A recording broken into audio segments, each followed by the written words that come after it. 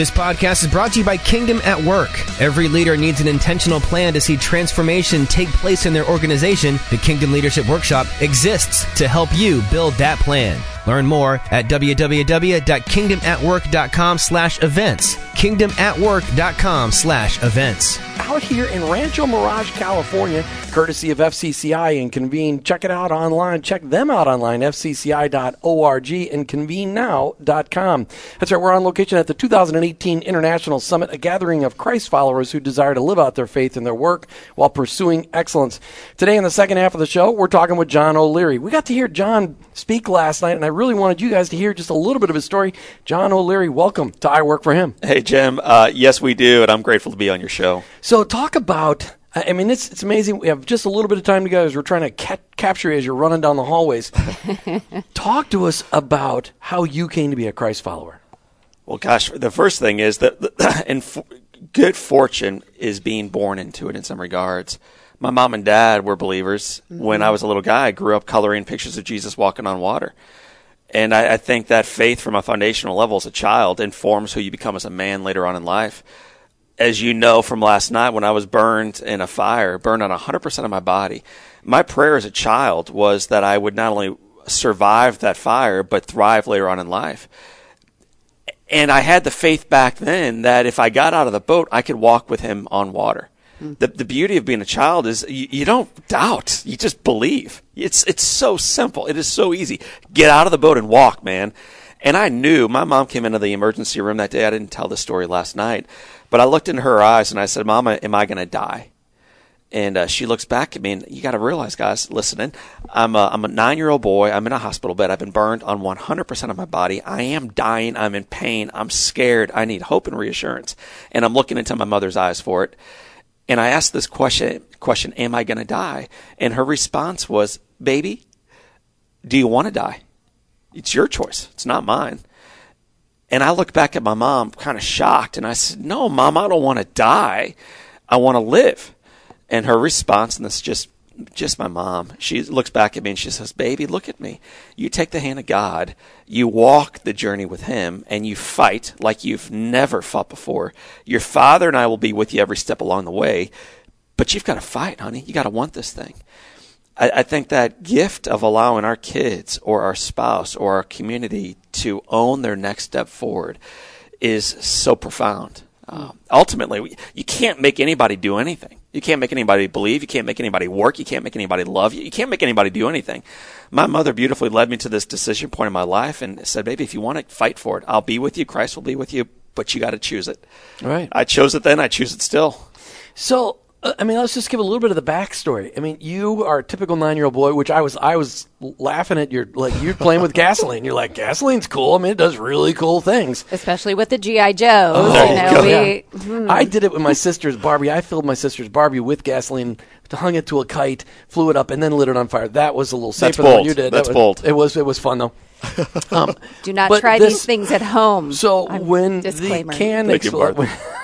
That's what I'm here for. When the can exploded and you were burned over 100% of your body,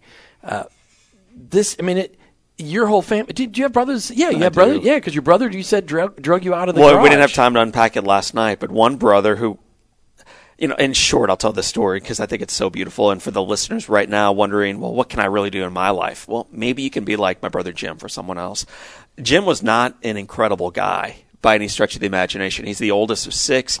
He's fairly self-centered. He's 17, typical teenager. Had never done anything really profound for me or anybody else in his life. Candidly, I get burned terribly. I don't know what to do when I'm in the garage surrounded by flames, so I ran through the flames, back into my mom and dad's house, into the front hall, stood on top of a rug, begging and pleading for help, looking for a savior. Flames are leaping off of me 3 feet in every direction. I see my brother Jim coming toward me. He's 17, I'm 9. As he comes toward me, Jim, I remember thinking, oh my gosh, anybody else. I'm like, not this guy, man. I mean, if I need a firefighter or a parent. I need somebody. And yet this was his moment. Right? This is his decision point to change. And he does. He picks up a rug. He beats down the flames. It takes him 3 minutes. Wow. Each time he swings, he burns himself. But on that morning and every subsequent day since, it wasn't about him. And that's a pretty cool thing in your own walk to recognize it's actually not about you guys. He beat me for 3 minutes, carries me outside, saves my life, changes my life, becomes my hero. 1987, the lifesaver of the year for the state of Missouri was not a firefighter or a police officer or a general, but a 17-year-old overwhelmed boy who changed, accepted God's will in his life, and has never looked back. Did your parents' house burn from all this? Oh, man. I mean, as those of you who have been through this before, you recognize fire does a lot of damage, but as much damage is caused by flooding, water from hoses, or smoke. So although only the garage and the kitchen were burned, in the traditional sense, the entire house was devastated, and this is where the body shows up again. We had a family in our church that had 5 kids, 4 beds. They moved out of their home. I'll get emotional. But they moved out of their home, so my mom and dad and my 5 siblings can move into their home while I'm in hospital. They moved into a Howard Johnson's with 1 bedroom for 4 months while my mom and dad came together to have some normalcy while I'm in the hospital for 5 months. It took them about 4 months to redo our house, and of the 4 months, my mom and dad lived as a family in this one house with 4 or 5 bedrooms and their kids all around them. So the whole story is example after example of people doing the right thing and revealing that God is alive and well. Not just 2,000 years ago, I wish I'd met him at the well. That's a bunch of, then it's true, but it's alive and well today. Yes. And then our calling is to be that example, to offer up our home, to move into the Howard Johnson so someone else can have what we don't really need at the end of the day. That's powerful, and your story it's highlighted. I imagine that people can hear a lot of your story on JohnO'LearyInspires.com on your website. Can they capture some of that on there? Oh, sure. So that's our website, JohnO'LearyInspires.com. My whole story, if you really listen closely, is not about me. It's about that community, that family that I never talk about that moved out of their home. It's about what my brother did or my parents. You heard my story of the dad last night. The announcers, the nurses, the custodians, the men and women who show up, and in doing so change someone else's life. And that's the gift of my story, that it's not an ego dump. Far from it. I'm a very broken example of damaged goods. But if God can use this story, man, think about what he can do in yours. Oh, you touched the audience last night. So let's just step into that just for a second. So you live in St. Louis. You were a St. Louis Cardinals fan. I mean, and really, you can't be anything but when you live in St. Louis. That's right. But for God to have intricately woven the St. Louis Cardinals into your story, is pretty powerful. Why don't you tell a little bit of that? It's your episodes are 11-minute segments, and this is going to take about 5 of those 11-minute segments. I'll fully share the story, but in short, it is this: I'm laying in a hospital bed dying. The day after I get burned, it's a Sunday morning, and I'm a Cardinal fan, like you mentioned. Well, the way we used to watch baseball was on the radio. Yes, so did I. Grew up listening to the Twins the same way. The power of radio, man. So that year, by the way, we played you in the World Series. We'll talk about that offline. I don't remember what happened. Oh, I remember what happened. We have a Homer Hanky. I think you cheated. You cheated with those darn Homer Hankies. That's right.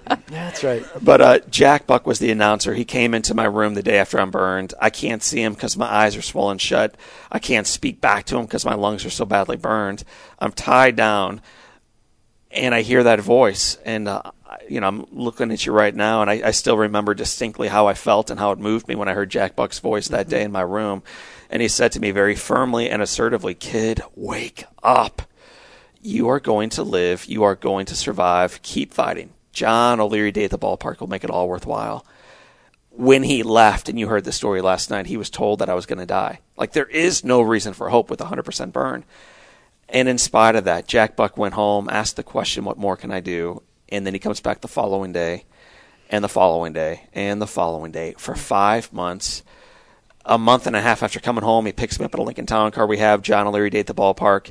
Through a sequence of events, he teaches me how to ride again, teaches me how to live again, how to achieve, if you will, again, how to love myself again.